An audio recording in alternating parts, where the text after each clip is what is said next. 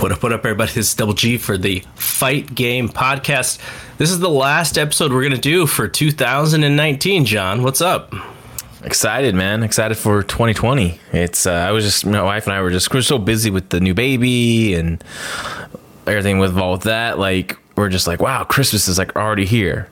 Then I was like, you realize like another decade is ending too as well? And then like, it just we're kind of like, oh, damn, like blew our minds. So just being busy has been good because, time moves. But like at the same time, it's like, you guys take a step back and take a breath and go, wow, a lot of stuff's happening coming up right now. Yeah, absolutely. So just to give people an idea what's going on. So this show is up early. We wanted to get it out before actual Christmas Day. So it is out a couple of days early. Thankfully for us, there wasn't a whole lot going on. Like there's no Wednesday night wrestling shows to, competing wrestling shows as we've seen. And from a news perspective, there was some MMA over the weekend. If you watch the Busan show for UFC, you saw Korean Zombie knock out Frankie Edgar in a really a cool fight for that crowd and that market. And Bellator had an unfortunate situation where Josh Barnett was too ill to fight, so that main event didn't happen. Probably going to happen next month in January. And you got Alima Lay defending her title in front of her home, so that was pretty cool. But I think there was some New Japan shows as well, but we're in the road to the Tokyo Dome, so these are just kind of in place to get people's appetites ready for Tokyo Dome. So not a whole lot going on. So it was actually great because we could record this early and get it up before Christmas, which was cool. And the other thing that it allowed us to do is so this was out Tuesday on Christmas Eve. And on Friday, it's either going to be Thursday or Friday. I'm not 100% sure yet. We're going to put up the last We Want Flair that we did together, solo episodes. And it's really good. I was listening back to it just because I was just trying to remember everything about the Ric Flair versus Big Van Vader match. We didn't only just talk about that match. We went from the end of Flair in WWE in '93. Remember, he has that match with Mr. Perfect. Yes. And then he comes to WCW. They don't use him right away. He's doing the Flair for the Gold segments. And then, it's Arn Anderson and Flair against Pillman and Austin. And, really the story they're telling is that Flair and Arn Anderson are old. Like, that's really what the story is. And then, it's going to be Sid Vicious and Big Van Vader. Vicious screws it up with the scissors fight with Arn. And so he's out of that main event, and it's back to Flair. And Flair, in his hometown, puts his career on the line against Vader at Starrcade, and that's the match we're talking about. So, that whole time period is fascinating. Just from the end of his WWE or WWF days to going back to WCW, and just the turmoil that's kind of happening there. It's actually a really nice it's a really nice episode to sort of tell the story of the way that we want to tell the future ones, which is, the first one is the Flair and Fujinami match in the Tokyo Dome.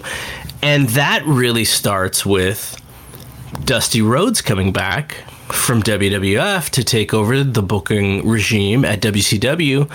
And really, that feud between Dusty and Rick, which is really more about sort of ego and pride and who's more important and all that starts to sabotage the Ric Flair's run there. And it's really interesting to look back at that period just to sort of see what caused Rick to leave WCW. Now, it's not only Dusty's fault, right? Like there's a bunch of little things that are happening at the same time for Flair to decide that he doesn't want to be there. They want to cut his contract a year.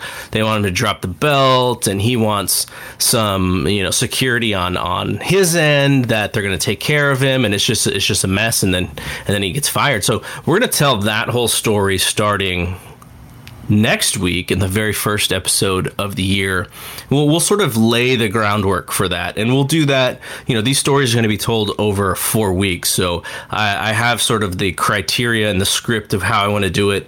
Week 1 will probably be, here are the players, here's why they're important. And then week 2 will be much more about laying the groundwork for the match. And then week 3, we'll talk about the match. And then week 4, we'll talk about sort of what happens after and what is sort of the end of it all. And so that'll be a nice little thing that we're going to try to do. Look, I have no idea if this is going to work. It's fun. It sounds like a lot of fun to me because I love digging into the old history of things and I love breaking it down. But I hope it's entertaining. I hope people will decide that they want to listen to it. And what I'm also planning on doing, though no promises here, is after we do the 4 segments for the 4 episodes, I want to kind of grab all of them and put them into one show. So if you didn't listen to it in the 4 shows and you're sort of a newcomer to the show, you can listen to the show like 4 of the segments put together as in one big show. So that's kind of what we're going to be doing early next year. But we still have one more show left. And before we get to it, so I talked to Doohan earlier today, and we're going to send it to that interview that I did. He wanted to talk about the 10 fights that need to be made in boxing in 2020. So he did a lot of research. He put together some really good fights. He was playing matchmaker and booker, looking at business, looking at guys and where they need to be, and that was really cool. And so you'll hear that first, and then John and I will come back to talk about the last 2 Raws of 1993. WWF is kind of going out with a whimper here after Raw started so strong.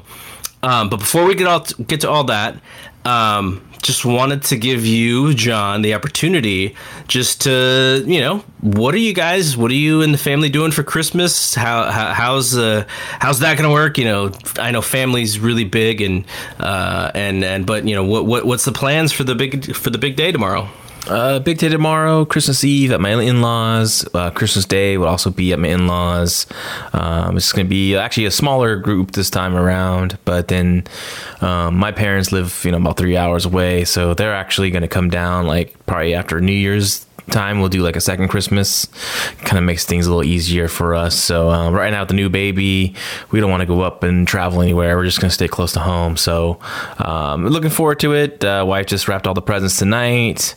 There's a good amount of gifts, and it's gonna be fun. We had a little pre Christmas with her grandparents bringing some presents over, and the kids just dived right into it, started tearing up. Well, Chloe mostly. Hunter was just happy to grab paper and run around with it. He's only 19 months, so but they got some really cool gifts from their grandparents, great grandparents. So it's been a lot of fun and exciting, and I'm cooking a breakfast meal on Christmas Day for my in-laws and my sister-in-law. So yeah, I got some fun stuff planned. How about you? Well, before I say what I was going to say, what is the big gift for Chloe? Because she is now old enough to where this is really a big deal. Like multiple dolls, like the ones I got dolls coming out of my ears, man. And already she has enough babies to start her own nursery or something. But she has this crying doll she wanted. She has a stroller that's coming. She has there's just a couple things on the commercials. She's like, I want that. I want every commercial she wants. But we didn't get her everything. But yeah, a lot of it's dolls and stuff. So she's gonna be excited, and she's got like a wooden baby rocker or something like that today too from her grandparents. So she's in baby heaven right now, even though she has a real baby at home. But we got the biggest Christmas present. Yeah, and then my son, we just got him some boy stuff, of course. I got him some Supermans and Batmans and some Star Wars stuff and some Toy Story stuff. So he doesn't really understand it yet, but he'll be excited to see it. Honestly, Chloe will probably take it all and start playing with it anyways. So so they'll be fighting over it, which will be fun to hear. But Yeah. But nothing major. It's all a bunch of little stuff that's gonna add up. So, which I always liked too as a kid. I never like wanted something big. I always wanted like a little bit of this, a little bit of that. I was happy to just get action figures. Honestly, like my thing was like Star Wars, G.I. Joe. Like, just give me one of those guys. Like, just grab it, and that's what I used to have tons of those back when I was a kid. I wish I still had them too. I can remember getting the big giant WWF figures, those big rubber ones. Mm-hmm. I can remember the for Christmas I got the ring, and I got like a box of like, I want to say it was like 4 guys. It was like Hogan, Andre, Mr. Wonderful, and like Piper or something like that. So it was like, maybe it's even more than 4. It could have been, maybe 8. But that was like my gift, was the ring and like all the guys. And I remember, because when you're a kid, like, if you want to get what you really want, like, you don't name drop a lot of stuff. Like, you don't give your parents the opportunity to like choose the main things. You give them like 2 or 3 because those are the things that you really want. So I remember doing that, and it was like a couple days before Christmas, and I was like falling asleep in the car because I'm only, I don't know, when am I, 10 or something, and I'm kind of waking up a little hazy. We just got home. And I noticed that my mom has like this bag in the front seat, and I didn't really know what it was, but except the bag kind of slipped, and I saw a WWF logo on it. So I was like, okay, probably something relating to these wrestling, but obviously I didn't know like the whole thing, all those guys, but like that was like, that's a gift that I completely remember that's wrestling related as well. I want to say the year before I got the like Hogan workout set. Did you ever see those? I've seen it, but I never had it personally. But yeah, I've seen. It's funny that retro picture has gone around last like year or two with that game. The you would, I think it came with so it came with a tape. And the tape played Hulk's theme, so it wasn't Real American. It was just that dun dun dun dun dun dun dun dun dun Hulk, like that was the theme. And then it came with, I want to say it came with like 2 small dumbbells and jump rope, right, or something. Yeah, something like that. But it was the workout set, and then I also got the wrestling album as well, which I still have today. I still have the original copy of the wrestling album. It's sitting over here with the rest of my vinyl. The only thing my parents got me wrestling related for Christmas was the WrestleMania board game. With the, you remember the board game had like the tape, and they had like the matches. And so basically, I never played the game. I just literally watched that VHS. And then, but after that, actually, that was original. And then after that, if you know what I wanted from my main gift from 1989 to 1993 was for Christmas? 1989 to 1993. Yep. Pay-per-view? Yes, Starrcade. That was my number 1 on the list. Order Starrcade was my Christmas gift, and my parents made out. It's only about $20 back then. So well, a couple of those years, Starrcade was really close to Christmas, right? Yeah, it would be close. Or I think Future Shock, which is 89, was like on the 13th on like a Wednesday or something like that. I just remember that. And but yeah, I always wanted Starrcade. That was like the main thing. Everything else I couldn't care less. I just wanted to watch wrestling. I got the same stuff for my kids when they were into they were only into it until they were like 6, 7, 8, around that time, and then by the time they were 9 they were kind of done with it. But just buying like tons of figures in the ring, like they must have had no less than like 40 dudes with the ring and all that stuff. So I did pass that on to them, and they got a kick out of that for a few years. And I forgot their mom I forgot what she did with them. She sold them or she gave them away or something. But just the whole commercialization, of wrestling it really started like with our generation, right? Like that's when Vince decided that he could actually monetize, whether it's, shirts or toys. magazine or whatever like that. Like, it was really our generation that was the first ones, and then, you know, pass it on. And, you know, you go to a toy store today and, you know, WWE always has their own section of stuff. Like, I saw a Ronda Rousey figure where literally she's got like 3 faces. Like, you have like mean face Ronda, and then you have like nice face Ronda, then smiling Ronda. Like, the figures have gotten pretty you know, pretty crazy like that. I have a box full of like figures somewhere. One of the places someone has it, and what's gonna be interesting when my kids see those when they get older and they're going on opening it up. Now, Tom Caster would be totally for this. He's like, you gotta let him breathe. That's like his thing. You gotta let the toys breathe. Tom, he's my go-to for toy collecting. He's like, you know, he's the man with that right now. So Tom found some old Star Wars figures. Yeah, there's like this mid 80s. There's like this cool like place next to the PC, or like a few miles from the PC, that he goes to, and a lot of retro stuff. He got this old school He-Man. No, Mr. T. Remember, no, Mr. T figure. He he FaceTimed me and showed me, and he's like all excited about it. So that was pretty cool. And he got like a Reed Reese Star Wars figure, and you know, so he's amassing his collection. And I think when he gets his new place in a year or two, or a year from now, he's gonna have a nice big cool awesome man cave with just Star Wars figures, which I would like to have that one day, but you know, we'll see. Our buddy Chris DiPatrio, I think I got his last name right. He and I did a show about figures, a segment. It was like a 20-30 minute segment on figures, several months ago, but that's on the YouTube feed if you want to check that out. YouTube.com Fight Game Pod. It's there. Like, he is the guy when it comes to figures. I mean, he works for a toy figure company. And he's the one that did Jeff Cobb one, right? Too, as well, I believe. Yeah, he did that. You know, he's got tons of molds, and you know, if you follow his social media, Zach Malibu on Twitter, like, he's really, like, he's the most knowledgeable person that I've ever met about that stuff. So he's a fun guy to talk about it. Like, if you want to, you know, I forgot that, you know, why was there 2 Hogan molds with those rubber guys, and you know, it's fun. He's a good guy to talk about that stuff. Okay, so that will be the end of this first segment.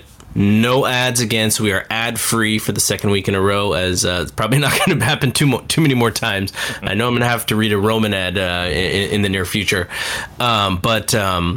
But yeah, so that'll be the end of this segment. And right now, I will send us all to the conversation that I had with Doohan about the boxing fights to make in 2020. All right, I want to welcome Doohan to the show. Doohan had an idea that he sent me an email about the year of 2020 in boxing and what fights, in his opinion, need to be made. So we're going to talk about that. And then he's also going to be headed to Japan to see all the great shows in Japan. And so, Doohan, what's going on, man? Hey, Gigi, how are you? It's good to kind of back on once again, just to round out the year. As you said, you know, maybe a little bit of a preview for what's coming in the year ahead in boxing. You know, this year, after what promised to be a real big shake-up in boxing, maybe for the first 2/3 of it was a little bit underwhelming. But, you know, since September, it really feels like everything's fallen into place, and we're starting to see those big shows that we wanted to. So my idea for this was kind of maybe just what matches we can make that will keep that momentum ticking over into 2020. And, you know, there's big matches that can be made, you know, in the sport that we're not going to talk about on this. You know, what I'm looking at is things we can really build around, you know, big fights that can build into even bigger fights. You know, we might see in 2020, we might see Floyd Mayweather and Manny Pacquiao fight a second time. We might finally see Kell Brook and Amir Khan match up, but they're not the types of fights that I really want to talk about. On this show, I want to talk more about, you know, things that are going to be at the forefront of the boxing world. So I'm guessing no fights with Julio Cesar Chavez Jr. in them. No. Dude, by the way, we'll get to that in a second, but I did want to get your thoughts. Like, nobody was surprised when he quit on the stool, right? Like, absolutely nobody was like, wow, I did not expect that to happen. Like, we expected hijinks for that fight, and he delivered. Yeah, and I don't know, it just feels like this has to be the last chance for him, you know. There was the thing with the drug test, there was the missing weight, and then there was, you know, the quitting in the corner. And I think the maddening thing about it is there looked like there was still something of a decent fighter in him in there. You know, he was competitive for those first few rounds, and maybe some of that was just that he was so much heavier than Jacobs that it caused him it was causing some problems, you know, until Danny could wear him down a little bit. But you know, that is the thing with Julio. I think there has always been a decent fighter in there, but you know, he doesn't help himself. Yeah, absolutely, and you know, Freddie Roach has got to be at his. He's like, okay, I've fallen for this enough. This is it. The other thing is, though, the fans have been so forgiving to him. Like, he's let them down so many times, and you know, they came out in force for him again. Yeah, it is. It is a huge gate. Like, absolutely, you know, it's he. It just shows you like kind of what promotion was like, you know, 10 years ago, and how, you know, being in that time frame and how boxing was promoted, it actually still does mean something. Absolutely, but you know, I think this has to be it for him. I think, you know, even Eddie Hearn was kind of after, was like, I can't use this guy again. Yeah, absolutely. All right, so let's get to your list. I'm excited to hear the fights that you think should be made for 2020. And I asked you to kind of do it in a way where, you know, we also include weight classes and sort of promoters and stuff, so we can kind of look at this from like a realistic standpoint. Okay, so the first fight I'm going to pick on the first fighter I'm going to talk about is Canelo, because he's the biggest star in boxing right now, and you know, so much of what he does is going to influence everything else that happens in the sport, and that's the case at any time, but particularly now, because you know, he's the biggest prize in three separate divisions, three separate marquee divisions in the sport at the moment. And you know, this is a match that, if you asked me 2 months ago, I wasn't that keen on, and now I kind of feel like it's the only match that can be made, and that is the rubber match with Gennady Golovkin at middleweight. And the reason for that is, you know, if you look at who's kind of ruled out, you know, there's a lot of people very qualified to be Canelo's next opponent, but there's not really anybody putting their hand up and saying it should be me right now.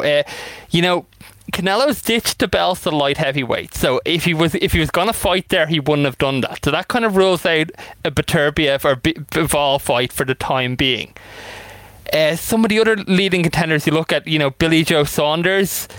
He's coming off of a very poor performance on the Logan Paul undercard.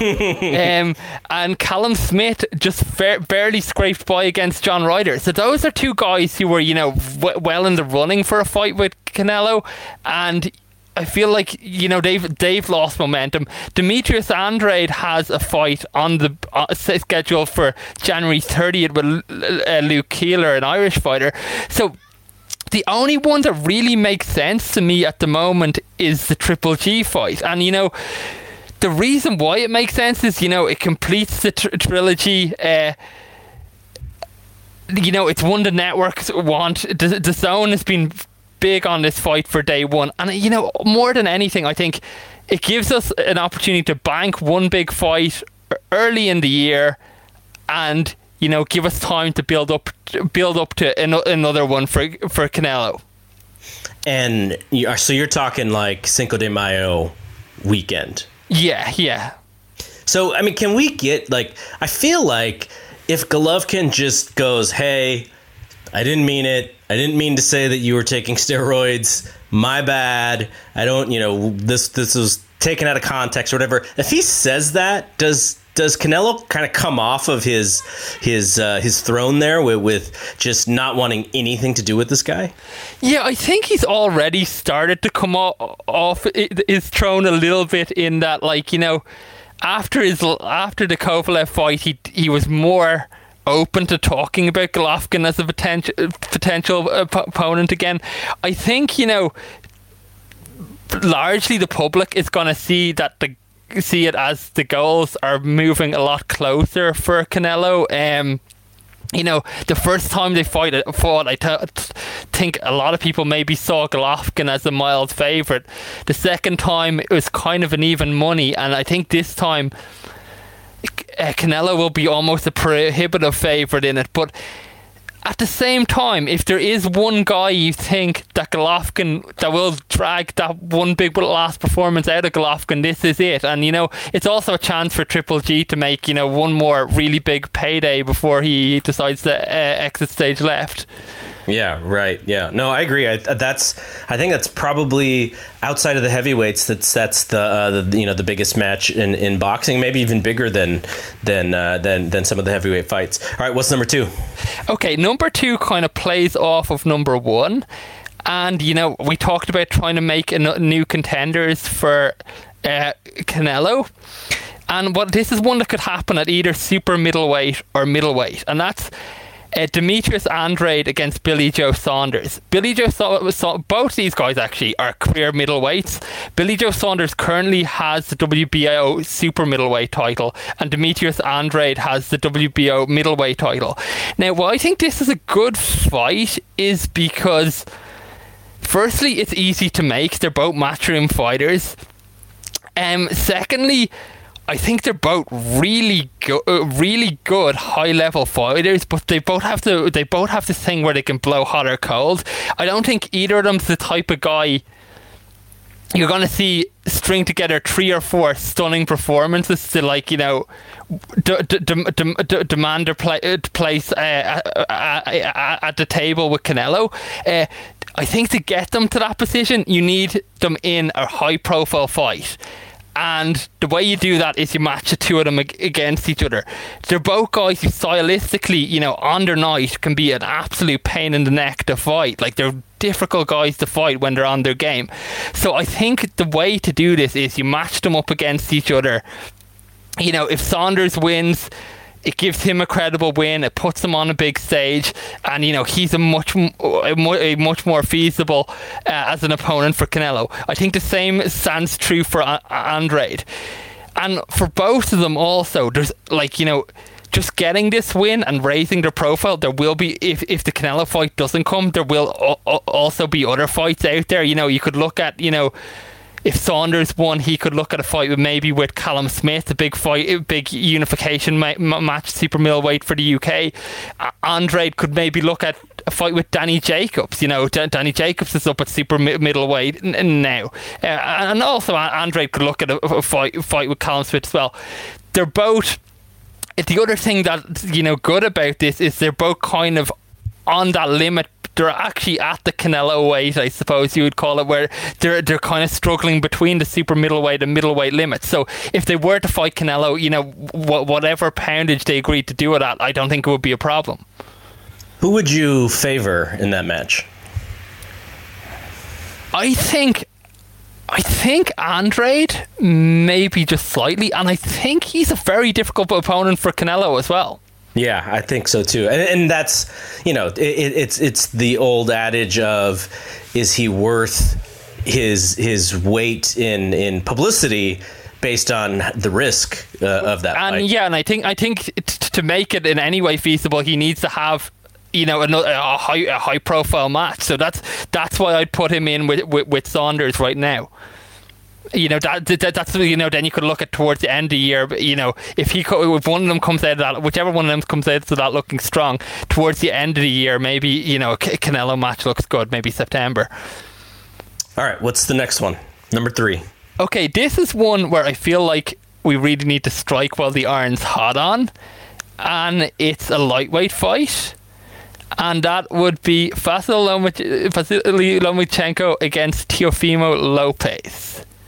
I mean, and all things look to be headed in that direction, right? Like most people think that we are actually going to get that very soon. Yeah, and it's funny how things can change because, you know, Lopez had a really rough night a while back against Nakatani, where people kind of, is this guy overhyped? You know, is he not the goods? He comes off that incredible performance against Richard Comey, where he just blew Comey away. Comey, a real tough dude, and like now people going looking at him and say, this guy could be a live dog even against Lomachenko. You know, he's got a good support behind him. People believe in him. This will be the undisputed fight at the lightweight division. So, you know, it's a huge matchup, and they're both top-ranked fighters, so it's one that can be made. And I also think, you know, just that lightweight division is so loaded right now. This is going to be... There's like nothing else like this anywhere else in the sport. If you think about the guys out here, right? Teofimo Lopez is 22 years old.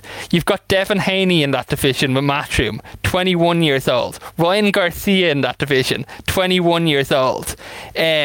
You've got Gervonta Davis moving up. He's fighting Gamboa before the end of this year. That's another big star in this division. You've got a guy like Luke Campbell in there. He's set to face Javier Fortuna for the WBC belt.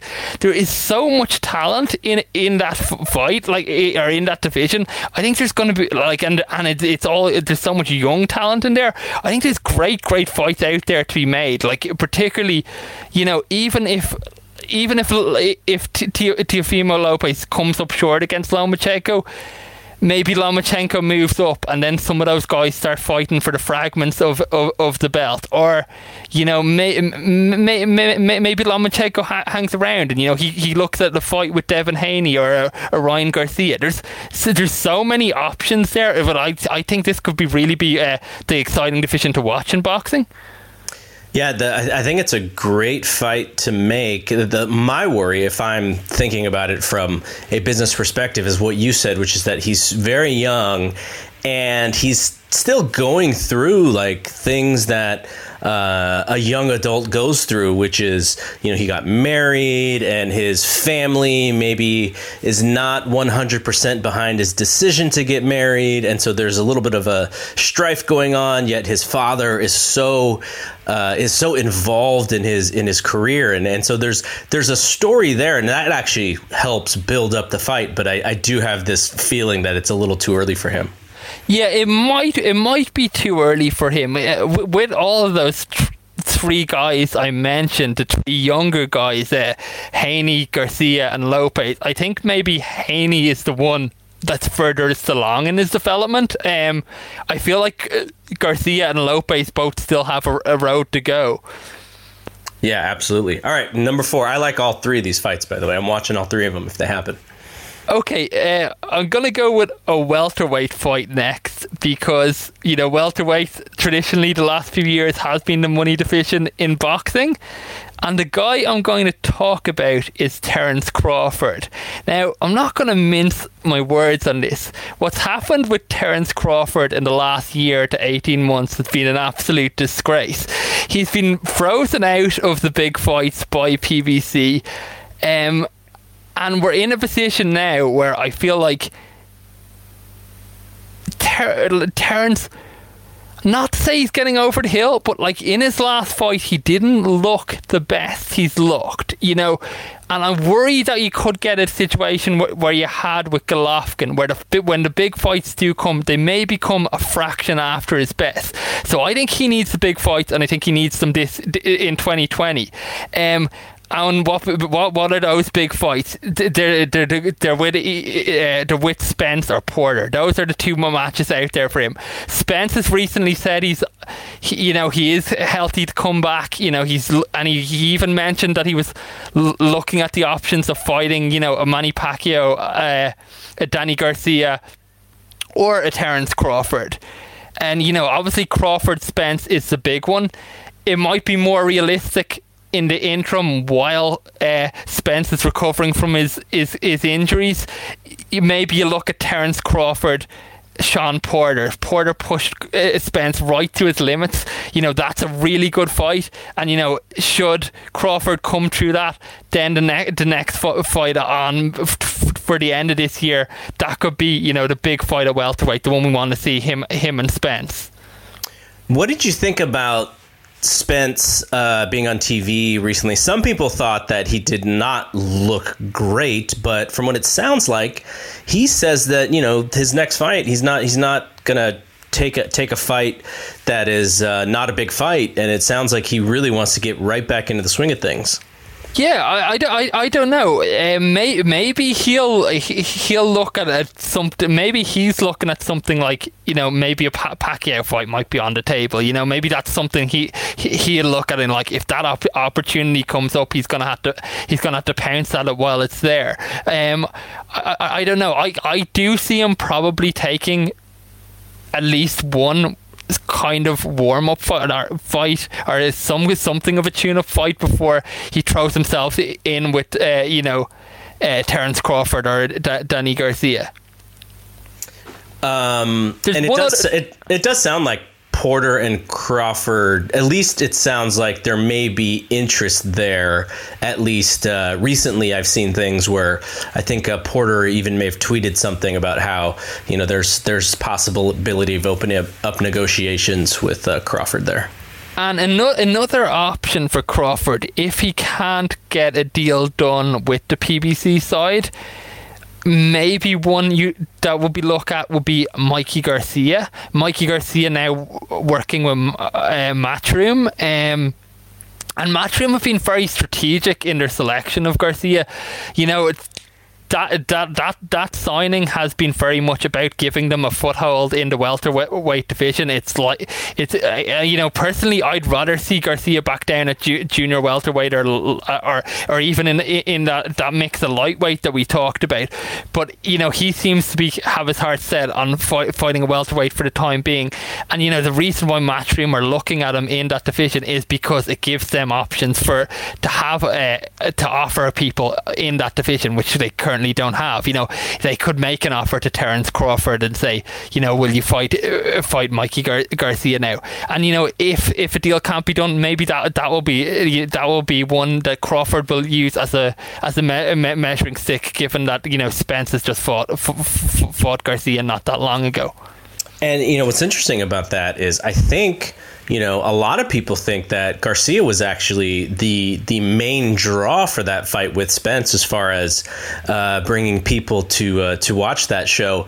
But the other thing is, let's say that it is Crawford and they are trying to work with DAZN. How do you even deal with that? Because obviously ESPN Plus, Bob Arum, they would want that fight on pay-per-view, and with DAZN, it's a subscription service. So that just thinking about it in that way makes me think that it would be really hard to do. Yeah, it could be that way. Like, out of the three large groups, the ones who have worked together in the past are Matchroom and Top Rank. Maybe they can arrange a deal, and I don't know. I think it'll come down to who holds the cards in that one. Maybe Crawford as the prestige fighter. He gets his platform and they put it on pay-per-view. That would be where the more money would more than likely be. But at the same time, DAZN aren't going to want to give that fight up easily either. I'm sure they're emptying their pockets to get Garcia for these one or two fights that they have him. Yeah, absolutely. All right, what's number 5? Okay, number 5 is in the junior welterweight division, and it features my fighter of the year and the guy who was in my fight of the year, which is Josh Taylor.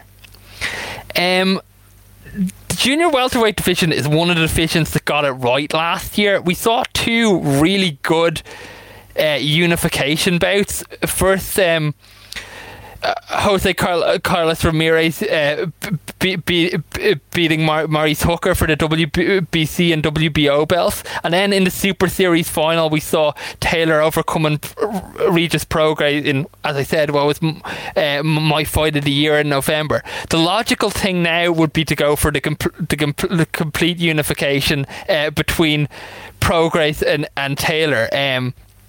It's a really big fight, and it's a really good fight. Ramirez has one bout penciled in with Victor Postal, so that has to be dealt with first. But there's no reason, and there's no better option for either of these guys right now than to face each other.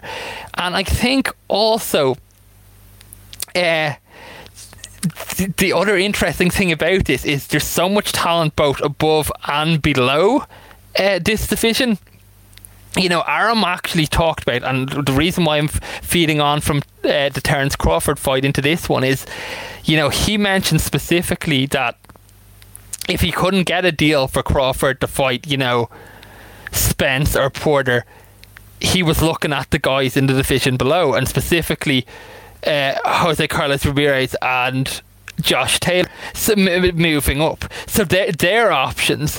And then the division below, you have all those lightweight guys that we just talked about. You know, the Devin Haney's, the Lomachenkos, the Teofimo Lopez, Ryan Garcia, all those guys. So any of those guys moving up, you know, say Lomachenko unifies, decides to move up to junior welterweight, then you could have possibly the unified junior welterweight champion, whether that be Taylor or Ramirez against Lomachenko. Right. No, I think that makes a lot of sense. Okay, number 6. Okay, number 6 is a featherweight or super featherweight bout, and that would be Gary Russell against Leo Santa Cruz. Now, this fight has been talked about forever, and I just kind of feel like now is the time to do it, or, you know, it's just not going to happen. You've got new guys moving in that division. You have, you know, Shakur Stevenson now taking up a belt there, the WBO title. Michael Conlon moving into contention. You've got Josh Warrington in the IBF. There's going to be other options for these guys if they don't meet now. And then, you know, up at super featherweight, there's you know, you've got Oscar Valdez, Tevin Farmer, Gervonta Davis still, and then who's, you know, the number 1 at the weight, Miguel Berchelt. So, like, I feel like there's just so many options for both of these guys right now. It would be a shame if they didn't get the fight on while it's still hot. Russell has his hands full at the moment already. He's got a fight scheduled in February with the Mongolian fighter Tug Nyambiar. Nyambiar's a really, really good fighter. Silver medalist in the Olympics, silver medalist in the World Championships. If anything, maybe not got the pro experience like a lot of guys who've, you know, turned pro under the PBC banner. He hasn't netted up that many fights. He's only had 11 fights in whatever 5-6 years, whereas, you know, you look at that compared to what kind of the Matchroom guys are doing. You know, somebody like Nikita Abibe or Diego Pacheco have been pro a year and already had 8 fights. You know, Nyambiar not busy enough, maybe doesn't have the experience, but he's still a tough proposition for Russell to get through. And if Russell does get through that fight, you know, I'd like to see him go into the fight with Leo Santa Cruz. What's been the holdup over the years? I don't know. It just doesn't seem to be the willingness to make it. And, you know, we kind of have the usual situation of passing blame back and forth. They're both PBC fighters. There's no real reason why it shouldn't happen. You know, Leo Santa Cruz recently has said that, you know, he wants the big fights this year, and the big fights he mentioned were Gary Russell and Gervonta Davis. So we'll see if you know, a deal can get done this year. All right, what is the next one? I think this is number 7. Okay, number 7 is a super middleweight fight, and it's Callum Smith against David Benavidez. And, you know, this is another one, like, we talked about at the start with, you know, Smith having a recent disappointing performance. You know, Smith is one of the guys I thought who was very much in the conversation for the for the next Canelo fight. You know, coming off the Super Series, being the consensus number 1 in the super middleweight division. He was very lucky in his recent title defense against John Ryder. John Ryder, a good European level fighter, but, you know, it's never really shown himself to be above that level. Smith, lucky to get his decision there. I think he hurt himself in terms of his marketability for a Canelo fight with that performance, and I think, you know, to get it back, he needs a big win. The obvious one to put him in with is Benavidez. You know, Benavidez, another young star, another champion in the division, and, you know, it would be a big unification bout, and it would kind of create again a little bit of pressure on Canelo to fight whoever came out of that. You know, the top guy at super middleweight. If that was where Canelo decided to make his home, the winner of that fight really would be the logical person for him to fight. And, you know, again, this is another division where, if not Canelo, there's other options for either guys coming out of that. You know, for Canelo, or you'd have like Billy Joe Saunders. There's the other champion, Caleb Plant at super middleweight. Danny Jacobs now up there at super middleweight. So and both of those guys, both Benavidez and Smith, are realistically growing out of that division. So, you know, if they really wanted to test the water, they could step up and, you know, move into the light heavyweight division as well. So options there. You know, I think it's time. I think, you know, it's time for one of those two guys to make a splash and, you know, start making some noise. You know, trying to get those big fights that are out there for them. Yeah, no, I mean, you know, and obviously a lot of this is who's going to be up for a future Canelo fight. And, you know, big picture, that is a huge deal for a lot of these guys who are, you know, trying to make their names and stuff. Yeah, absolutely. And, you know, the next fight in this is, you know, one, again, we mentioned the two fighters we mentioned at the start. You know, I'm going to take the light heavyweight division now. And, you know, this is a division that, you know, a year, 18 months ago, was kind of mentioned to you that this is where I think a lot of the action is going to be. And that has been the case. But I think accidentally, you know, Canelo has actually cast a shadow over, you know, some of the other guys that were doing good work in this division. You know, we did have what I felt was probably, you know, skill set for skill set, the best bout in the sport last year in October between Beterbiev and Gvozdyk. And what happened? But, like, you know, the next month you had a much bigger fight with Canelo against, you know, Kovalev, who's been the division's leading star for the longest of times. You know, it's a much higher profile bout, and, you know, Canelo wins that fight. You've got Kovalev pretty much out of the picture, and the long-time flag bearer for the division pretty much out of the picture, and Canelo's dropping the titles.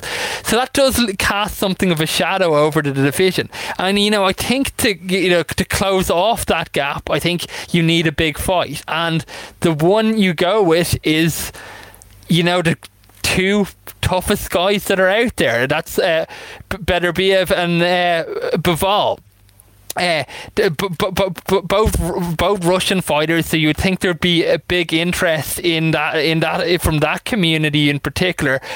And, you know, it's also just a really high level fight. You know, Bivol, you've got a very polished performance, doesn't always look the most impressive, but always just gives people nightmares. Beterbiev much more of a wrecking ball, like a real brutal fighter. And, you know, I think he's done a huge job to raise his profile over the last year.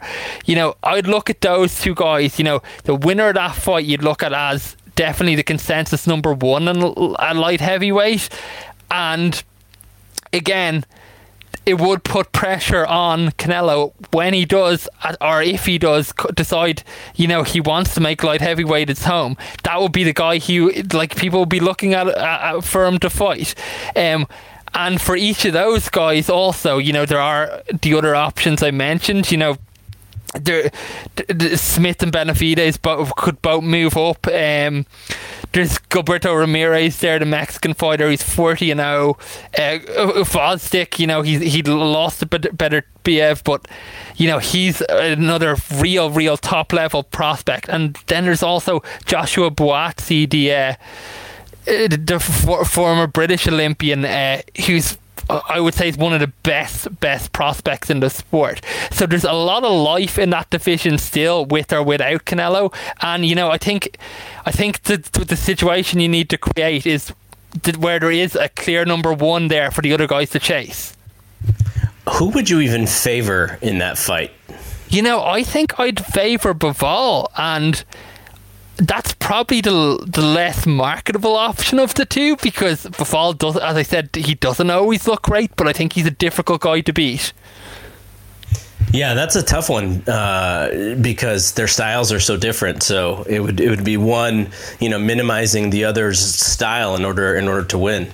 Yeah, and to be fair, I kind of thought that would be the scenario was very similar in the better Biev Fosdick fight, and I was expecting Fosdick to win out big in that, and Better Biev was the much better fighter. Yeah, and I mean, at some point when you get hit with so many bombs, you're just like, this is, I gotta live to fight another day. Yeah, and I think Better Biev is kind of a little bit like what Kovalev was in his prime, where he really doesn't need to load up on those shots at all. Like, everything he throws just has so much weight behind it. You can see from his jabs, whatever shots he lands, it affects people, and it takes something off that energy bar. Yeah, absolutely. All right, we are at number 9. Okay, this is the first fight on my list that's not a title fight. And it's at heavyweight, and it's kind of fitting it's at heavyweight because, after a long time out of the spotlight, I think the big guys are where the interest is. Again, we had that era during that period during the Klitschko era where, anybody who would come along, people were just clinging to, is this the guy to bring back the heavyweight division? The heavyweight division is now back in a big way.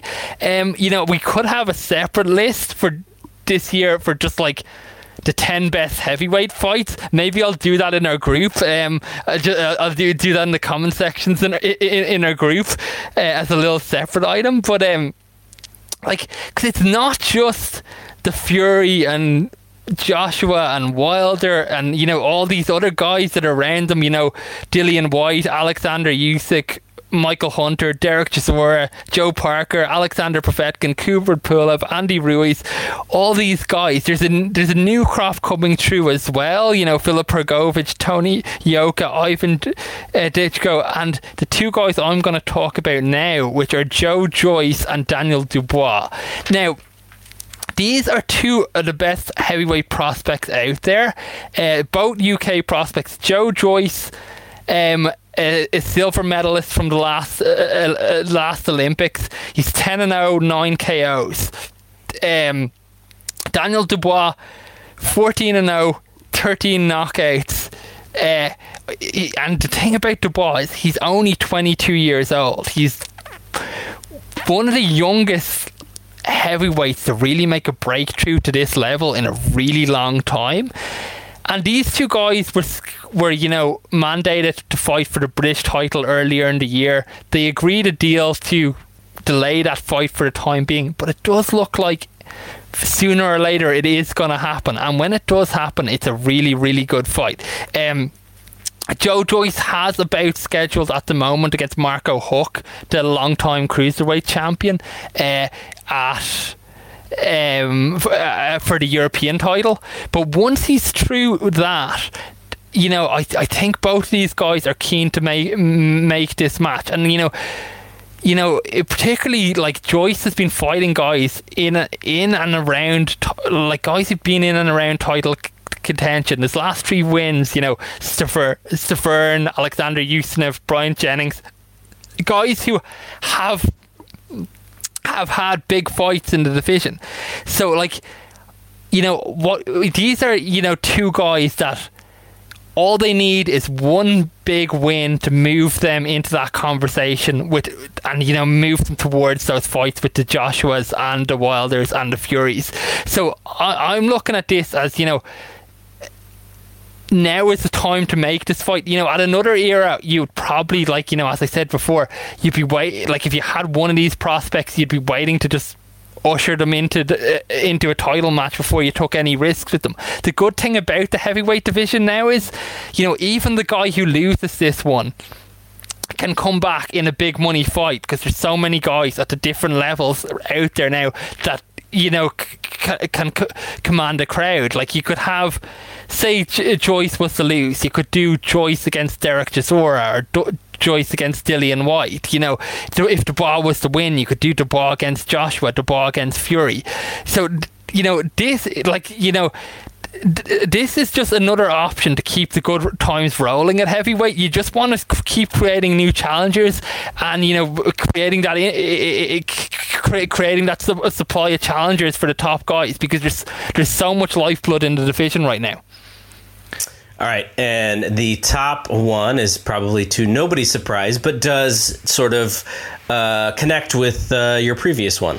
Absolutely. It's the undisputed heavyweight title fight. It's Anthony Joshua against either Tyson Fury or Deontay Wilder. Fury and Wilder is scheduled for February the 22nd. We've nearly lost this fight once. It's the responsibility of everyone not to lose it a second time. Whoever comes through that fight on the 22nd, we need to have the biggest fight in boxing. We need the heavyweight unification fight. We may have, in the interim, Joshua may need to take a mandatory defense. He has 2 mandatories that have both been pushed at the moment. His WBO against Usyk and his IBF against Pulev. If I was to bet, I'd say the Pulev one will go first, because Pulev is with Top Rank. It's a rival promoter. He has nothing to gain really by stepping aside, and I think he's going to make himself difficult in that. Joshua may just have to fight him to not lose that title. Usyk, on the other hand, I think they're in the same camp. There's every reason why Usyk would want to hold that fight off as well. He's only had one fight at heavyweight. He probably wants to get another fight under his belt against a real contender, so he's more ready for it.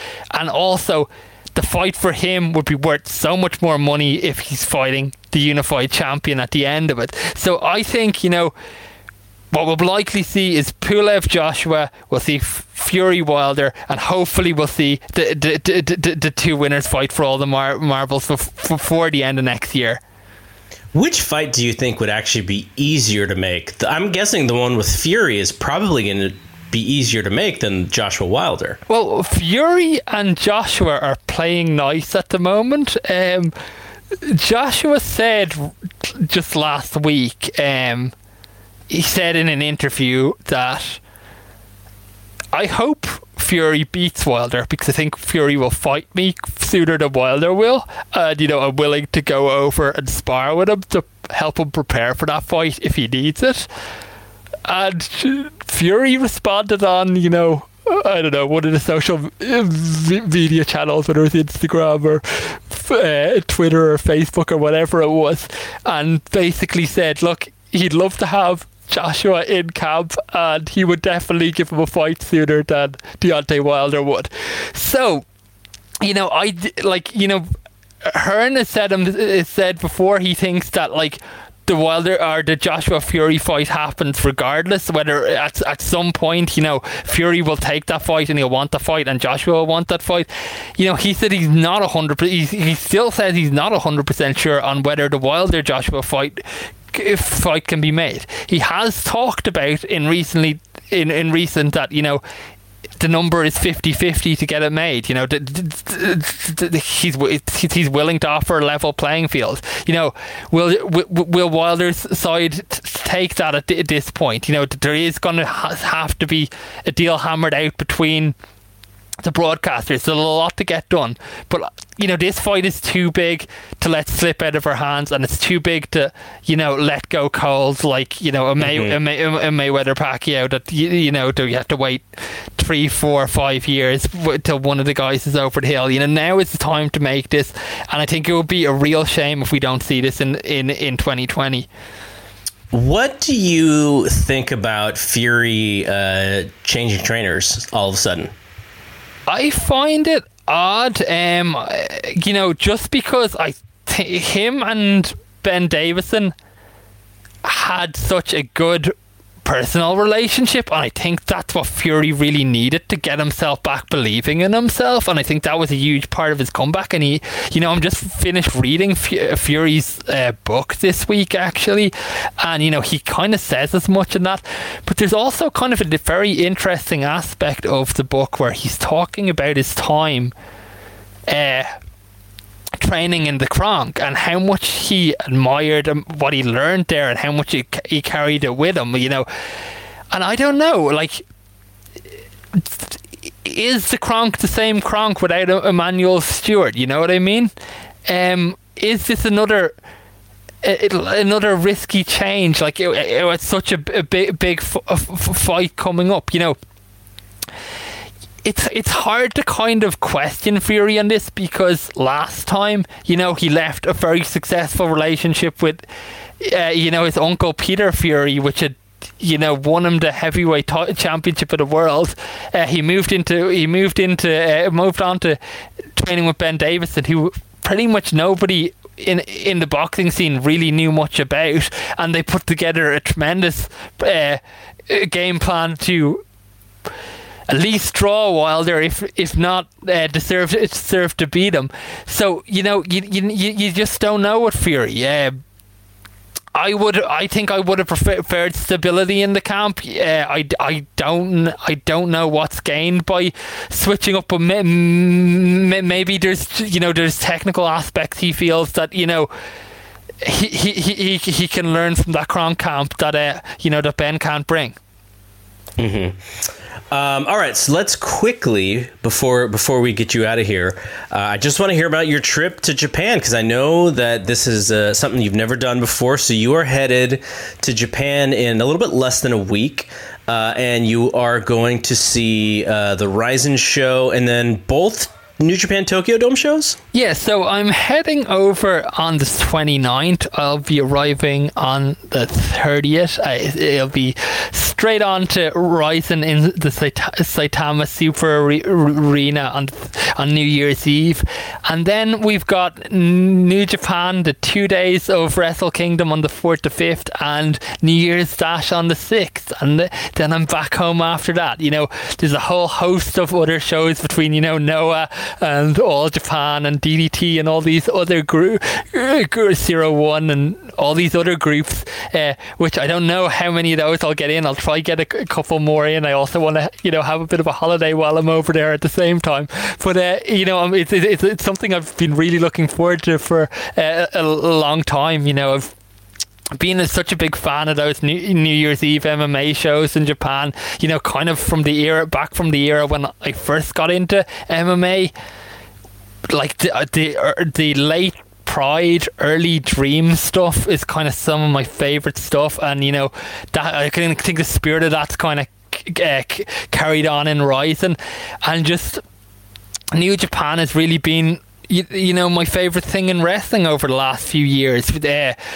Those Tokyo Dome shows have just become bigger and better every year. You know, this time with it stretched over 2 nights, you know, some absolutely huge matches there, you know, that you're just expecting to deliver really, really. Obviously, Okada and Ibushi's the big one, but you've also got Hiromu and Ospreay, and so many other great matches up and down the card.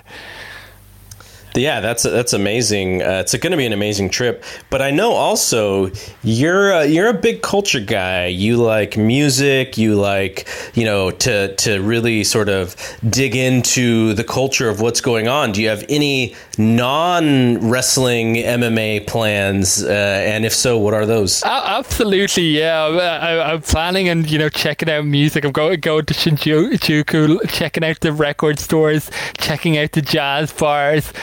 Going to the Japanese Film Institute, doing some of those things. I've been learning Japanese myself for the last 15 months. I just took the N5 exam there in December, which is the first level fluency test in Japanese. So, I'm looking forward to that aspect of the trip as well, doing some of the more cultural things too. That's awesome that you did that. It's like John Cena trying to learn Chinese so that he's a little bit better in that market. That's pretty cool. Well, I want to thank you for coming on, for our last sort of Fight Game podcast show of the year. We're going to do another episode of We Want Flair, the old one. We're going to put that up as sort of the last show. But as far as, this show, it is the last one of the year, and I really appreciate you coming on. And you had mentioned when you get back from Japan, we'll try to get back together again and just talk about the experience. Yeah, absolutely. I'm sure there's going to be a huge amount to talk about out of those New Japan coming out of those New Japan shows, and it'll also be good just to get back on to talk about the year ahead. Awesome. All right, Duan, thanks again, and have a great trip.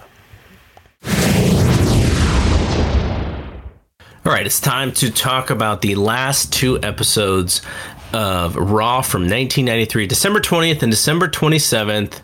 John, before we get into this, what do you think about the first year of Raw overall? Like, your thoughts? You've already seen these two episodes, but when we started Raw earlier this year, I think it was the second week of January, we started reviewing these, as that's when it started in 1983. It was the second week of January.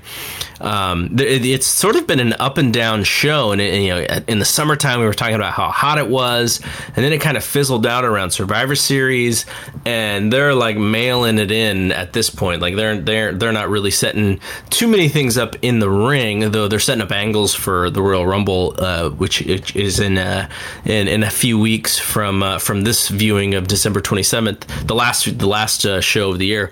But overall, like, what'd you think about like going back and watching these shows all over again? It was a lot of fun. I enjoyed it, and kind of bummed I'm not going to watch 1994 because I know there's some cool stuff coming up with that. But I kind of feel like that's going to be my show to just throw on in the background, as I'm doing other stuff. But like, it started off really hot, a lot of fun stuff, a lot of big angles, and the talent was good, and summertime got really hot, really creative, and then I think coincided with like Vince's troubles with the steroid case and all that kind of stuff, and the company cutting back on some money stuff. You could tell the talent dropped a little bit too, and then it got kind of unbalanced, so we're kind of petering off in the end of the year here. So but these shows were overall pretty solid, I thought, what we're going to review today. All right, so December 20th Raw. Vince calls it the holiday edition. It is obviously 5 days before Christmas. And who is his co-host? I was hoping that it was going to be Jim Cornette again, because I really enjoyed Cornette from the last show. Instead, it is none other than the Heartbreak Kid, Shawn Michaels, who is really bad. Like, he really, really bad on commentary. He had a couple of like pop culture references to show that, he's sort of young-ish and he's keeping up with stuff. But man, as an announcer, he was not good. He also, I mean, I was wondering if like he was drunk or something, because especially in the beginning, he's like slurring his words a little bit, and I'm like, I wonder if he's nervous or has he been drinking? Like, what's going on? I can't imagine that, knowing he's going to be doing a show with right next to the Boss Man, that he would be anything other than his best behavior. But who knows? Yeah, I don't think he was that bad, but he wasn't, he's just definitely not natural doing color commentary, but I thought he did a good job still putting over talent over, instead of just being 100% heel, everything on me, which would have got annoying for a whole hour. But like, he talked positive about Jeff Jarrett and other heels and stuff like that, and even some of the bay faces, he pointed out some of the strengths. So I thought he did an okay job. It wasn't as bad as I thought it was going to be, but you could tell like at first he was a little uncomfortable, but I think he got his groove towards as the show went on. So Jeff Jarrett faces PJ Walker. Heartbreak Kid makes a joke about LaToya and Michael Jackson, so you can tell the datedness of this show. 1993. So Vince uses this time to talk about Lex Luger being out of the Royal Rumble, based on what Cornette had said in the prior week, which was that part of the stipulation of his match at SummerSlam was that if he didn't win, he would not get another title shot. And so Double J wins here with a DDT, and then after the match, they do this 900 number gimmick for Lex Luger for fans to vote, to pay their 99 cents to vote whether or not Lex should be allowed to be in the Royal Rumble, which is like the dumbest thing, because he's the top, or a top babyface, or he's 1B next to Bret Hart, and it's just like, okay, like what decade are we in with wrestling to where fans are this dumb to vote for stuff? I mean, basically what they're doing is they're preying on kids, essentially, to do this. But overall, what'd you think about Double J's debut on Raw? It was an okay match. He worked PJ Walker, but there's like a moment where he did like the fake out and he did the Fargo strut, and then for some reason PJ Walker had to look like a goofball and like turn his back completely to Jeff Jarrett, and Jeff Jarrett just attacks him. I thought that was just silly. I don't know why you make anyone look like an idiot like that, but I thought it was okay. I thought it was good. I always liked Jeff Jarrett. I always was a fan of his, and I remember being really excited for him coming to WWF because I was such a big follower of USWA and his career. And his finisher was kind of weak, the jumping DDT, just because PJ Walker also jumped into it, so it just like that's just looked weird to me. But other than that, he looked good, and I see the drop kick and the fist drop and all his spots. But I thought that was weird how they did this thing where PJ Walker decides to turn his back completely to Jeff Jarrett, and he jumped him, which you should always do in a wrestling match. It was trained in APW. It was funny. If you turned your back on an APW wrestler, they would jump you. So you should always keep your back, looking towards your opponent, because if you don't, you should get your ass kicked. So that's pretty. Here's the thing that I was thinking when I watched the Shayna. It was actually Shayna Candice Michelle at Candice Michelle, Shayna Candice LeRae. I'm sorry, right? Yeah, holy shit. Candice Michelle would have been an entirely different match. Yeah, at the NXT show. So there is a moment where. I forget what Candice LeRae does with her hair, but you know how like Bayley does the thing with her ponytail, which means like, it means business now. Candice did something similar with her hair, and I just watched Shayna stand there, because she's got to build up to that or whatever. But I thought like, if this was an MMA fight and someone like messed with their hair, Shayna would have been like all over them, to get that little window. Was it like her babyface fire up or something like that? Is that what it was? I don't exactly remember. I don't even remember the thing. I just remember thinking like, okay, in a fight, Candice LeRae, in order to, to do this thing to the crowd, to let the crowd know that, she's about to make her comeback, or she's, she means business, there was like a 3-second thing to where if it was a real fight, Shayna would have been like all over her by the time she got her hands back to defend herself. And it's not exactly what you're talking about. To turn your back is much different, but I just thought, this is total like pro wrestling thing where I'm sure Shayna's instincts would have been like, oh, I got to attack. But no, you're in WWE and you're in NXT and you gotta, this is for the crowd, to let the crowd know that the babyface is about to do something. If it's like the babyface fire up, I'm okay with it. It's just a blatant turn your back back to your opponent, and like right in the beginning of the match, a lot of indie guys do this. They start jaw jacking with the crowd or something like that, and the guy just stands there.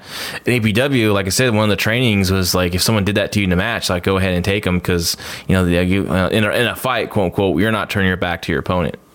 Yeah, totally.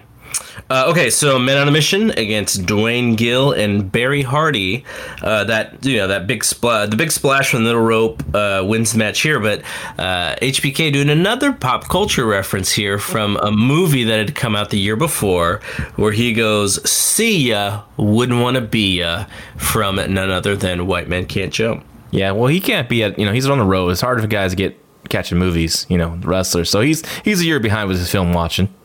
Yeah, but still cool. I mean, the idea was like, we have Bobby Heenan, who uses all these references from like the 50s and 60s, and Jim Cornette similarly, and now we're gonna have like a cool guy who's using references from the 90s. I thought the squash match was good. I thought they in a mission looked better than they have been. A little more entertaining squash. That second rope big splash by Mabel onto Dwayne Gill. Was Dwayne Gill Barry Hardy took it. My goodness. I mean, it just look crazy. Look like I'm sure it was fine, but not as like smooth like a blanket like Kamala did to me, but it just looked good, and the crowd reacted big to that. Of course, you can see a guy almost 500 pounds get to the second rope. It's gonna make some people pay attention and react. Yeah. Then the Royal Rumble segment with Todd. Yoko versus Taker is now a casket match, which is funny because, Cornette was basically calling the BS of why this match was going to be a casket match, or why does Undertaker kind of get the upper hand in the negotiations, and Vince is like, well, you guys didn't read the fine print, and it made me wonder, like, why does the babyface got to get the fine, got to get something under the fine print, but and the other thing was, why is it Taker's match, and to an extent it gives. The reason is that Taker doesn't have to take a pinfall to lose. So a little bit of like a interesting reason to put the match together. But I think it overall makes sense. But just if you wanted to nitpick at it, you totally could. Yeah. No, I agree. Definitely. Razor against IRS is another match for the Royal Rumble, and they mentioned Bret Hart, Owen Hart, Mabel, HBK, Diesel, Crush, Kamala, Doink, and Scotty Steiner are going to be in the Rumble. There is a Ludwig Borga interview before Borga versus Tatanka, which is a rematch from that one match. Was it on Superstars that they had before Survivor Series? Yeah, as a Superstars, yeah, definitely. Or like 2 weeks before Survivor Series, because 2 or 3 weeks, because it caused Tatanka to get pulled from that match, and then he gets replaced by the Undertaker. Yeah, and then Luger takes out Pierre, and then everyone's taking out people from the matches for Survivor Series, which I thought was a nice little twist on that, nice little build up to that Survivor Series match. And then HBK makes a reference about Shannon Doherty getting kicked off of Beverly Hills 90210. Remember that. He's I mean, I give him credit. He had all the he had all the pop culture stuff ready. Well, he was off for a while, so maybe he got some stuff in. He was. So the funny thing about this match is Vince is just out and out rooting for Tatanka here. He is like, just rooting so hard for this guy to win the match. Obviously, what's going to happen here is Fuji and Yoko come out, and Fuji hits Tatanka with the flag, but behind the referee's back. And then Yoko just goes into the ring to cause the DQ. So it made me wonder, like, why did Fuji have to hide the flag shot from the ref if they were just gonna go to the DQ anyways? Yeah, that was silly. But the match was good. I thought the match was really good.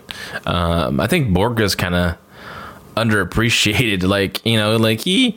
He's not that bad. I think a lot of people, he's always like, one of the worst wrestlers, and people kind of like always like dog him. But in this match here, I thought he did a really good job, and they had a really fun match. I was really into it. He was in position for everything. He fed really well. His feet work was great. I thought his intensity was great. And Tatanka, I thought, was on fire. Tatanka looked like Tatanka from early in the year, I thought. Yeah, absolutely. So that was good to see. And I love the stuff with him and Yoko. It makes me want to watch that match. I want to see Yoko and Tatanka. I think they could have had a hell of a title match on a Raw. I don't know if it headlined a pay-per-view now, but I think it'll be a nice Raw main event. And Luger coming out and Luger getting the big slam on Yoko, and made me want to see this. The hip toss thing. Hip toss. It was a hip toss. It was a nice body slam, and I big reaction from the crowd, and it made me want to see this tag match for a future. I know. I was so excited. I was like, oh, maybe it's going to be on Raw, the last Raw that we get to watch. And then I was so disappointed when it wasn't. I mean, I have to look at the results, but I wonder if this was like a tag match loop or something like that, or maybe in a few cities, because I definitely see that being a main event somewhere on their house show circuit. But I really wanted to see that match, and I really wanted to see a Tonka versus Yokozuna singles match too. I think they would have had a really good match.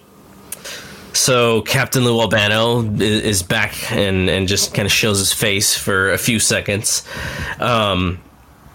Adam Bomb against Mark Thomas. I want Mark Thomas to be the WWE champion right now. Why? Like he's gassed or what? He's so jacked.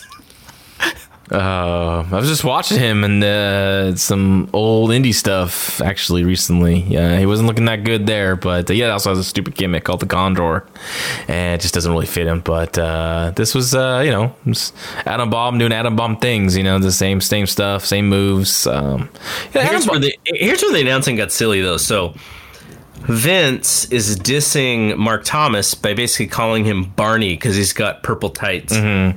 And then, or he's basically saying he's a fan of Barney. And then they talked about scalping Barney tickets, and HBK was saying that people were scalping Barney tickets or something, and it just turned into this weird conversation that if you didn't know what they were talking about, you would just think what a non sequitur for this match, but it was really just odd. Yeah, you can tell Vince is not into Adam Bomb. He just not really putting him over that strong, in this match, or kind of just. I mean, I still love that head crusher finish though. The powerbomb. Well, so he grabbed the head, the claw, and then I think he do like a choke slam off the claw, and that then was Crush, wasn't it? No, that was in this match. I remember. He does a claw. I think he does a choke slam off the claw, and then he holds the claw, and then he sits him up, and then he does the squash with the two hands to the head. That's Crush. We watched two shows together. You're blending. Crush did that the next show. Oh, let me see what my notes say. Okay, Adam Smasher. Yeah, the powerbomb. Yeah.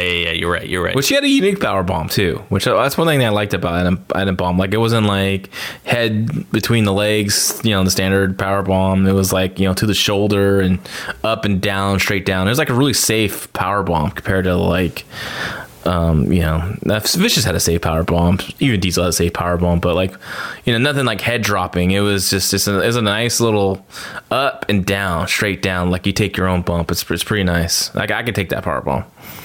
Yeah, it was Crush against Mike Moraldo in the next match. Yep, future Sterling. Yep. Okay, so the first vignette for Thurman Sparky Plug, who actually did car racing, so that's kind of a cool gimmick for him. He was actually doing his promo at a race with racing going on in the background. Yep. I remember being like, okay, who's this guy? Not really excited for Thurman Sparky Plug. Why? Because I did not like that name at all. I'm so glad they dropped that fast. Well, then he becomes Spark Plug, right? They just call him Spark Plug Holly, Bob Spark Plug Holly. Okay, so Bret Hart does an interview, which is based off of the previous interview where Owen wants a match with him, and Bret says that he's not going to face his brother.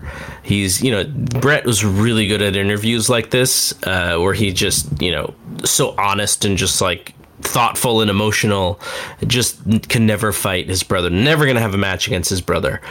And so then Owen has a match with Mike Bell. He basically does a Bret Hart match for the whole match, wins with the sharpshooter, but just very much like Brett.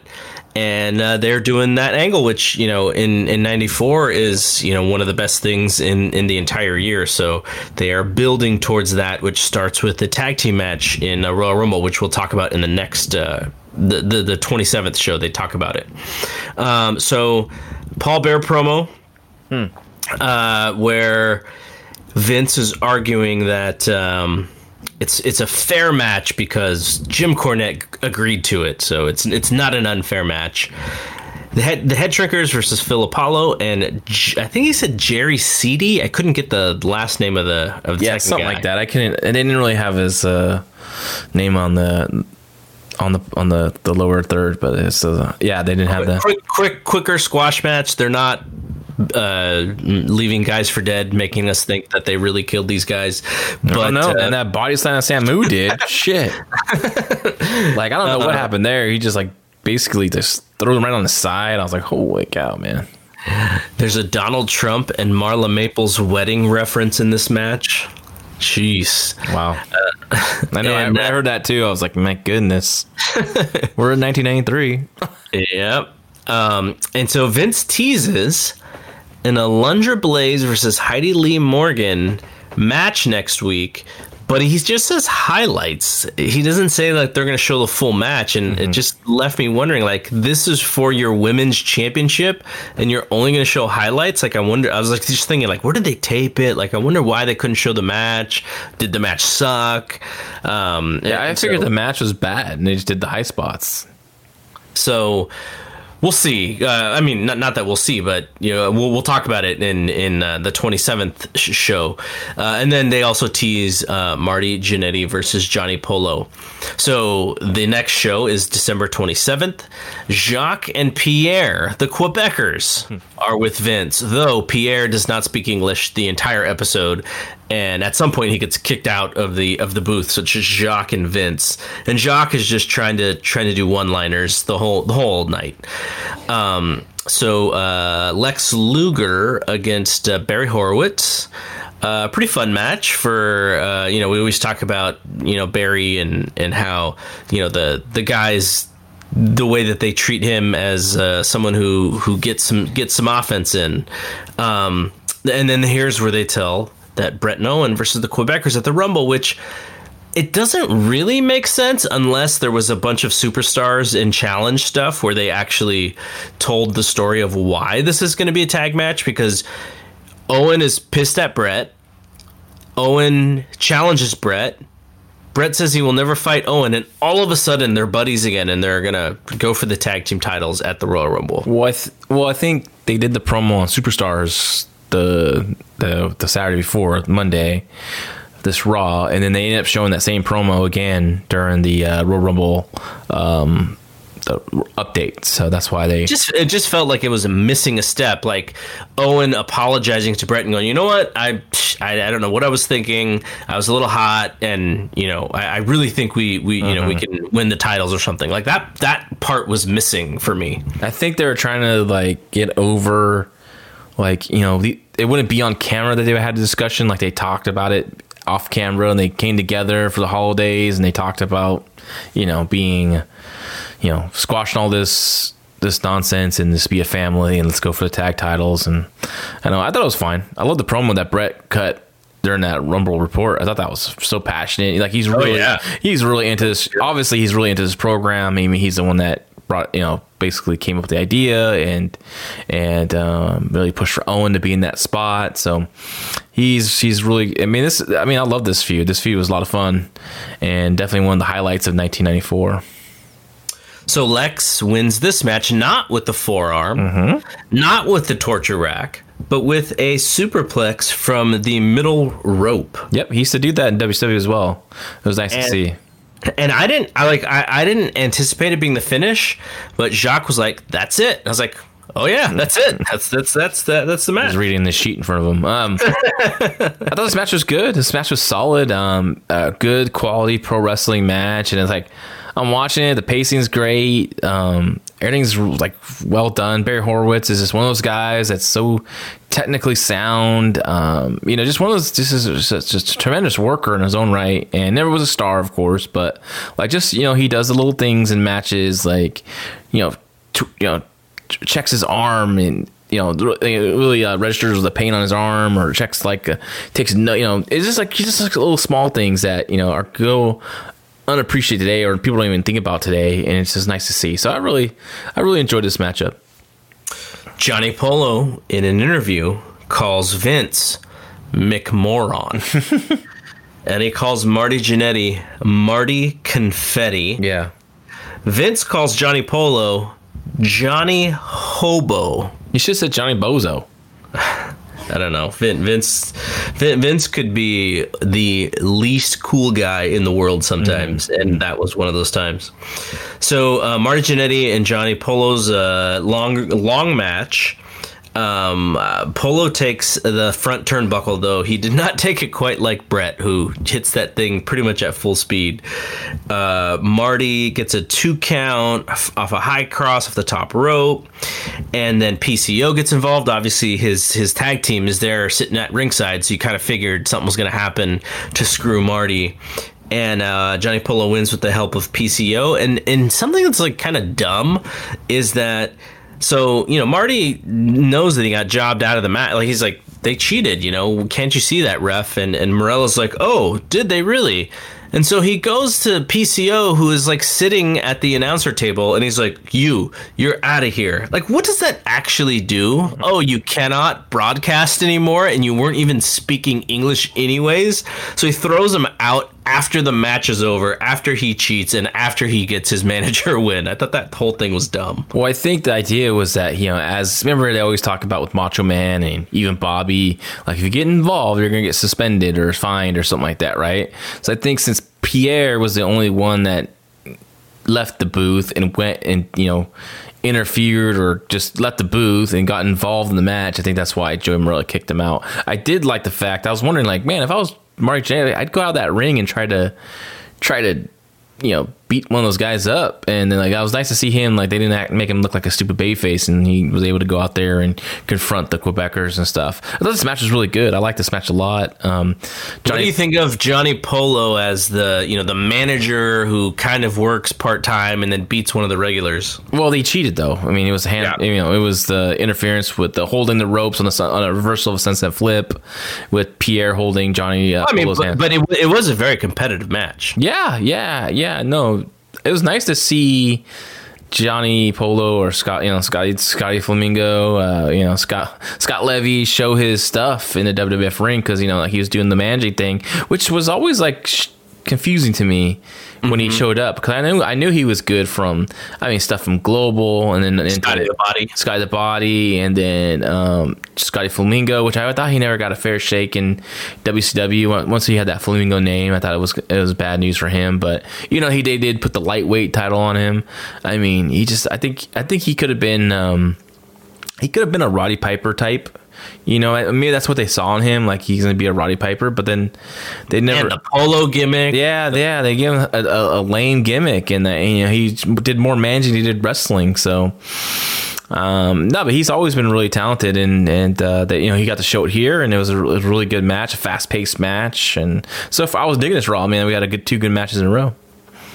And then the same commercial that we'd seen previously with Yoko Claus waking up from a bad nightmare, and the only thing that I realize is that Yokozuna and Mr. Fuji sleep in the same room. Yeah, I want to say they're next to each other. Doink and Dink versus Spike Gray. I didn't understand, was this a handicap match? Was Dink just supposed to be in the corner? I think because Dink immediately interferes in this match, and Spike runs over to him, and Dink hits him, and then Doink hits a back suplex with a bridge, and the match is over. Yeah, I got nothing for this. This is just, just Doink being ridiculous and Dink being annoying, and people got a chuckle. It's basically a midget match with like two full grown men, and one midget, and he's just running around, and he pokes the eye of Spike. What's his name? Spike Gray with right in the middle, right in front of the referee, but whatever. I think it's the first time we've seen Spike Gray. Yeah. I've never seen him before, and then he gets dropped on his head in a big German suplex with the bridge. At least it was quick and short, and it was over with. So the Royal Rumble report, which we just talked about, the Hart brothers are all good again. They do the promo that says promo. That they're going to win the tag team titles. So next week, kind of a weird match, the Smoking Guns versus Bam Bam Bigelow and Bastion Booger on the same team. Yeah, that was a bummer. I mean, it was cool to see Bigelow there. I said, Bash Booger. I'm like, what? Mm-hmm. I know. And then the Mike Moraldo and Crush, the one that I was jumped out ahead of, just because I liked the finisher here with the head crusher, which he started with the claw, then he does the squeezing of the head, which I always thought was pretty cool. But it's cool when you beat jobbers this way. You can't really beat top guys this way, but you could. Always liked it when he was able to take out the enhancement guys with this kind of move. It would have been nice if he would have adopted that as his finisher, just a straight up claw into the choke slam.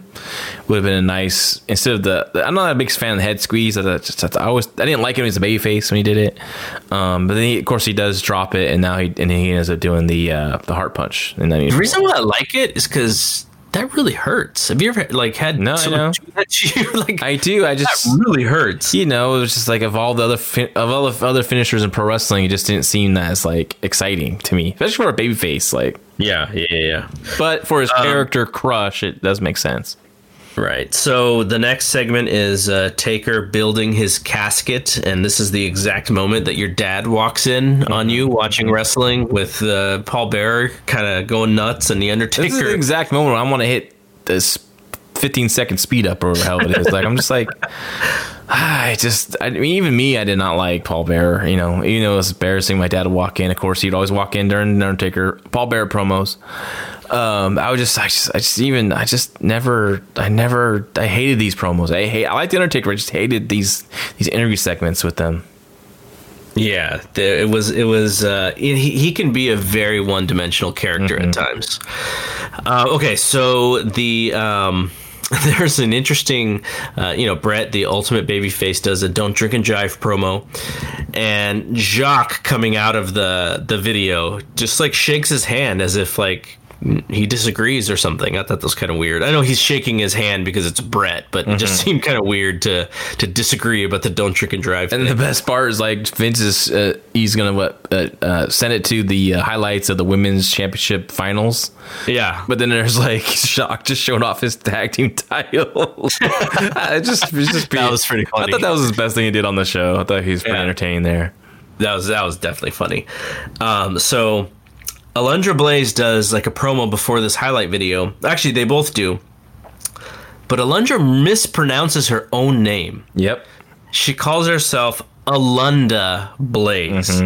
How did they just not have her do it? Maybe they spelled it wrong because she's obviously reading from the card. But she's doing this promo. You noticed that too? She's looking down, or you can tell she's just reading the promo on someone's holding her. So in card. The Observer, I don't remember if it's the Observer before this week or this exact week. Big Dave spells it Alondra, so it's ALON. Dave's known for a typo. Well, I mean, it could be what he thought it was. Yeah. Or it could have been something they started off with and they changed it too, which they've done many times. So you see the big Raw banner in the background, which leads to your point about maybe it's not that good and they didn't want to show the whole thing. But it was a different show, though. Yeah, it wasn't the same one. And I don't remember Heidi Lee Morgan. I don't remember ever seeing her on WWE TV before then. But they didn't have very much women's wrestling at that time. So no, there's not that much women wrestling mean, there was stuff that they could have got people from the LPWA, which I think Heidi Morgan was. She's like one of those most common women you see on the like results for women's wrestling in the 90s and the 80s and 90s. You know, her, Linda Dallas, Missy Blue Sims, Susan Sexton. Who would have been the last champion? Would that have been like Rockin' Robin? Rockin' Robin was, yeah. And wow. She all but retired at that point. So and that was like WrestleMania 5 or something, I think. They did Heidi Morgan to you just like she should have been like you know, like just like a trailer park. So she's like the way her promo was and her hair was all like teased out, crazy 80s style. It was her promo. At least her promo was better than Alundra Blaze. I'll tell you that right now. She wasn't looking like didn't look like she was reading no cue cards. Well, yeah. knowing what we knew about Medusa Michelli and then Medusa's run as part of the Dangerous Alliance in WCW, like she comes in with a wacky outfit, though like her credentials are that, you know, she's a real fighter. Like that's literally what her credentials are, which is actually pretty cool. But just, you know, the wacky outfit, the wacky name, you know, overdoing. I know Vince wants to own the name, so totally understandable. But as Medusa, like that was like the perfect name for her. It's like they signed her. And they're like, okay, they want to sign her, but they didn't know what to do. Let's build a division around her. But there was no division to build around. They did a good job of getting like Bull Nakano in and stuff like that. But it just kind of fizzled out. I think it only lasted a year, if I remember correctly. Like it's just, you know, they could have definitely. I mean, the Japanese girls probably wouldn't matter much back then. You know, let's just have a character like someone that looked like. Stood out like a Bull Nakano. So, but yeah, it's not much talent at the time in the 90s, unfortunately. There was, at least they have Luna Vachon there. Yeah, true. And then our last match of Raw for 1993, Razor Ramon against Derek Domino, which I'm 100% sure is a take on the blues band that Eric Clapton performed in called Derek and the Dominoes. I'm pretty sure that's where he got the name. Razor's doing the thing where he's just kind of bullying the guy, you know, lots of abdominal stretches and kind of slapping him in the head and stuff. And then he hits the that back suplex from the middle or the top rope. I guess he's sitting on the top rope and Razor hits him with that back suplex. And then the Razor's Edge to win the match and to end our journey with Monday Night Raw in 1993. Yeah, Derek Domino, he had some fire in this match, huh? Came out, he's going fast. He's going a little fast, those arm ringers and stuff, but he came out, he threw a great punch. And Derek Domino, I remember him from the Indies in the Northeast area. I think he wrestled a tag team. They did like a you know, like a dark tag team, you know, that'd be perfect AEW right now. They need more. The Misfits, I believe he was from, like in the Jersey area. I know he worked for Dennis Carluzzo's NWA and stuff like that. So I remember him, and he came out. He threw a great left hand punch, boom, and then Razor Ramon just beat the hell out of him, and like showed off everything in his arsenal in this match, right? Yeah, like he had 6 minutes or whatever it was, and he's like, all right, I'm gonna do the fallaway slam off the second rope. I'm gonna do my back suplex off the second rope. Oh, then I'm gonna finish you off my Razor's Edge. Like he just like showed off everything he had. It was this classic Razor stuff. Actually, I forgot the short little segment before this, which was Kwang is coming. Oh, can I talk about Kwang for a little bit here? Yeah. So Kwang, we all know, ends up being Savio Vega, right? Mm-hmm. I remember seeing him like, oh my god, I thought it was Great Muta for a second, right? Mm-hmm. And then remember, because you know he showed up at the Rumble and had the mask on. Do you remember this? I don't. I would have to go back and watch that show. I think he might have took the spot of Kamala because they announced Kamala in this Rumble, and Kamala doesn't in the Rumble. Yeah. So I wonder if he took Kamala's place. And out comes Kwang, which is like this generic mask, and he looked fat. And I'm like, who's this guy? I was not into it at all, and I was just totally let down. But I will say, when they turned to Savio Vega, I wasn't a Savio Vega fan either, but like I couldn't believe how over that guy got just by being associated with Razor Ramon, getting the rub from him. Like he got over pretty big. So the same 10-second video that we saw, Dave in the Observer says Quang the Ninja, though he spells it Quang, who may be the Tasmaniac, though I'm not certain of that. So he was just looking at the clip and going like, who looks like that guy? And he thought it was going to be Taz. President knows it was TNT from Puerto Rico. That's who Savio Vega, of course, ended up being. But yeah, Taz, that would been interesting. I know Taz did some stuff for them on the East Coast house show circuit, but he looked bigger than Taz for sure. Yeah. But I just remember being like excited, and then I finally saw him. I was like, oh. But I also couldn't believe his run as Savio Vega either. I just can't believe how over he got. The crowd was super hot for him. Mm-hmm. There was a match on a house show, him versus Goldust from like right before WrestleMania of that year. What was that 96? I want to talk about. Watch, dude. If you can find that match, dude, Madison Square Garden's going ape shit for Savio Vega versus Goldust, dude. Like, the crowd is nuts. It's a really, really good match. I used to have it on tape. Austin always talks about those matches with him. Yeah. I mean, he was a good worker, honestly. I mean, I appreciate him later on, but I remember just being disappointed. Like, this is how bad wrestling is. This is how we grew up with these muscle guys, these huge jacked up dudes, and here comes like a guy that's like heavier set, and I'm like, this guy's gonna suck. Yeah, I know. But that's it. We're done with our 93 Raws, and a little bit of a bittersweet for me, because I really enjoyed doing this. But we're gonna move on and do something different in 2020. And like I said, I think I'll try to keep up, as much as I can, and just have stuff going on in the background with this show, because I'm interested in seeing some of that stuff again with with Brett and Owen, and then Luger, kind of getting shoved out of the way a little bit in March. So it'll be. I love the Bob Backlund turn in 1994. I love crazy Bob Backlund. I thought that was just a hoot, man. As he would probably say, like, it was just so much fun. As Ricky Morton would say. And then also love Brett's run as the champion, because he would defend, like, he was always on TV wrestling. He did a match with 1-2-3 Kid, which is really good in July of in '94.